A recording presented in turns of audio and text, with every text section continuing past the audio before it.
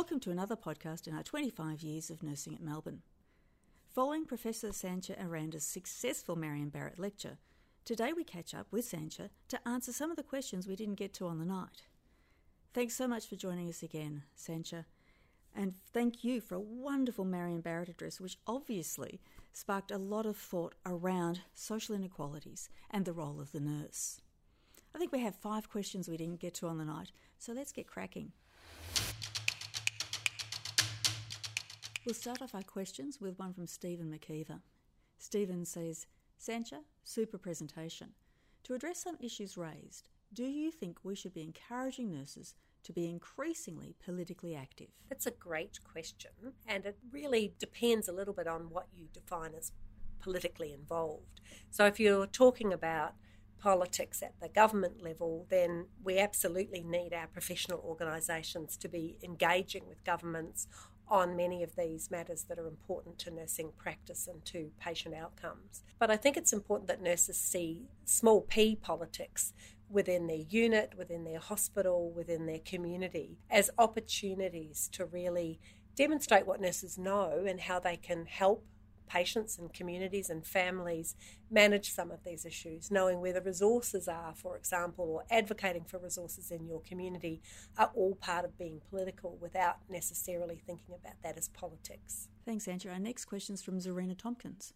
How do you see the impact of social determinants changing with increased digitalisation of healthcare? So the digitalisation of healthcare works both ways, I think, and we saw this rapid transition to telehealth during the pandemic last year. And what stories we heard when I was at Cancer Council went both ways. So for people in the country, they no longer had to travel to the city for appointments because they were moved to video conferencing, and hopefully that will be a permanent change that will really reduce the costs and improve access for those patients. But on the other hand, we also heard stories of families who had one mobile phone that contained their internet access, and they had a couple of children home having to use that internet access for school and homework. And those experiences really heightened the disadvantage and lowered the access. So the more we can put online or into digital format is always good, but that is only as good as how closely we assure that people have access to that material. For many of those families, it was also things like might have been one computer for 3 or 4 children, and having to figure out time and access to those for things like participating in classes. And so it really was very eye-opening for teachers as to the sorts of inequalities that existed for their families. I think one of the reasons that we don't know about these experiences from our patients is because they are ashamed to tell us. They don't want to let us know that they're struggling. And because we don't normalise the experience of financial burden, for example, or having less access to these kinds of things within our normal conversation with patients, they don't know that it's something they can raise with us. And so I think making the sorts of questions about, is cancer likely to have a material impact on your capacity to look after your family, to feed them, to pay your rent, just should be normalised into the conversation. If the answer's no, then that's fine. But it may be that we can really point people in the direction of services. So one of the things that I learned when we were working through the informed financial consent work was that there are people out in the community called financial counsellors, and they're essentially volunteers. They've gone through a training program and they offer their services in helping direct people for nothing. And in fact, a nurse contacted me directly to say, I'm a trained financial counsellor, did you know about us? And so making sure we know about those resources and how to access them for patients is really important. And Cancer Council, for example, has pro bono financial and legal services available, and quite often those staff on those services are able to negotiate a staying of things like utility bills for a period. And so there really is services out there that I think most of the nurses on the front line may not know about. And John Thompson asks, coming from an ED nursing perspective in a time of the 4-hour neat targets, are you aware of any innovative models in the ED setting that allow nurses to give time to patients to firstly identify any social inequalities experienced by their patients, and secondly, to attempt to address these inequalities experienced by their patients. So since the lecture, I've had a chance to look at this for you, John, on the published literature, and John, there's nothing. And in fact, very little ED research has ever focused on social determinants of health, and particularly from a nursing perspective. My view would be that this is an area ripe for nursing research across all parts of our discipline, and the paucity of research even in understanding the nurse's role, the sorts of ways in which nurses might be put in a position to do something about this, let alone intervention development. It's absolutely wide open. So for all of you considering a career in research, I'm handing it to you on a plate. Get active, and really happy for you to come and talk to me if you want help with getting on that ladder. Thanks, Sanchia. The next one's from Jeanette. The role of nurses in primary care is an ideal setting for some of this work as well. A review of Commonwealth funding of these roles and a clearer scope of the role of practice nurses would be so beneficial. So I 100% agree that primary care is an ideal place to really begin to think about the impact of social determinants on health outcomes. And I can remember a presentation from a doctor in Canada who talked about the importance that the most important thing he thought that he needed in his practice was the ability to prescribe food through food vouchers, because of the impact that had on people's health behaviour when you had to choose between feeding your family and seeing your doctor. Given that that's unlikely to happen, we also need to acknowledge that with the loss of the practice payment incentives for general practice, the roles of nurses have really been quite constrained, because that was where the innovation funding came from, and now everything's pretty much associated with a billable service. And so we would need to make sure, I think, that these kinds of assessments are built into chronic care plans, for example, and find innovative ways, certainly in the short term, for making sure that these issues are dealt with and at least assessed and people are pointed in the right direction.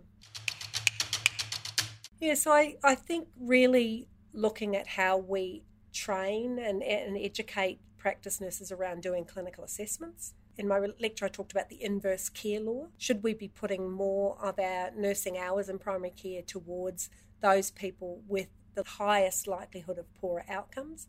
And so actually organising our practice around some of the health inequality issues would be a great innovation in my view. Thanks, Sanchia. The next question is from Diane Crellin. Thank you for a wonderful presentation to highlight an incredibly important but sobering topic. For many, the inequality is hidden. Do you think that the circumstances that we found ourselves in Victoria last year, which highlighted the impact of casual work, crowded living conditions, etc., on their risk of COVID infection, and therefore the risk to the broader community, will increase community and government efforts to improve health and social equality? So certainly the pandemic showed up the inequalities, and it provided a really great platform for ACOS to argue for its Raise the Rate campaign for New Start, for example, a job seeker that people got $3 a day, not very much money. But I think people's memories are very short, and it's also not really in the vernacular of liberal and conservative governments to focus on advantage or disadvantage and justice and those kinds of narratives. They just don't play out, because the narrative is really one of, if you put enough effort in as an individual, you will be fine and we'll just create the jobs and you'll get them. Whereas we need different narratives. We need to be able to talk about the long-term impact of disadvantage in children. We need to be able to place this into a broader economic narrative. And so one of the things that I think Melbourne University has an opportunity to do is really to bring together a collective of thinkers around how different narratives might speak to different parts of the political spectrum to begin to increase the sophistication of our language. And I've been talking to the Dean of Arts about doing just that. So I think there are huge opportunities to mobilise the skills and resources of a broad range of people across the university that probably never talk to each other but all have an interest in this kind of issue to mobilise effort that can be used within governments. Thanks, Sanchia. And our last question is from Ellen. Ellen Robert asks, inequality can impact in small ways, not always obvious. People on pensions with leg ulcers cannot afford high-tech dressings, which leads to prolonged healing time, etc. This is a daily problem in general practice. Would you like to comment on that, Sanchia? So over the last 20, 30 years, certainly from when I was first working as a clinical nurse, there have been a lot of the costs that have been pushed out to patients.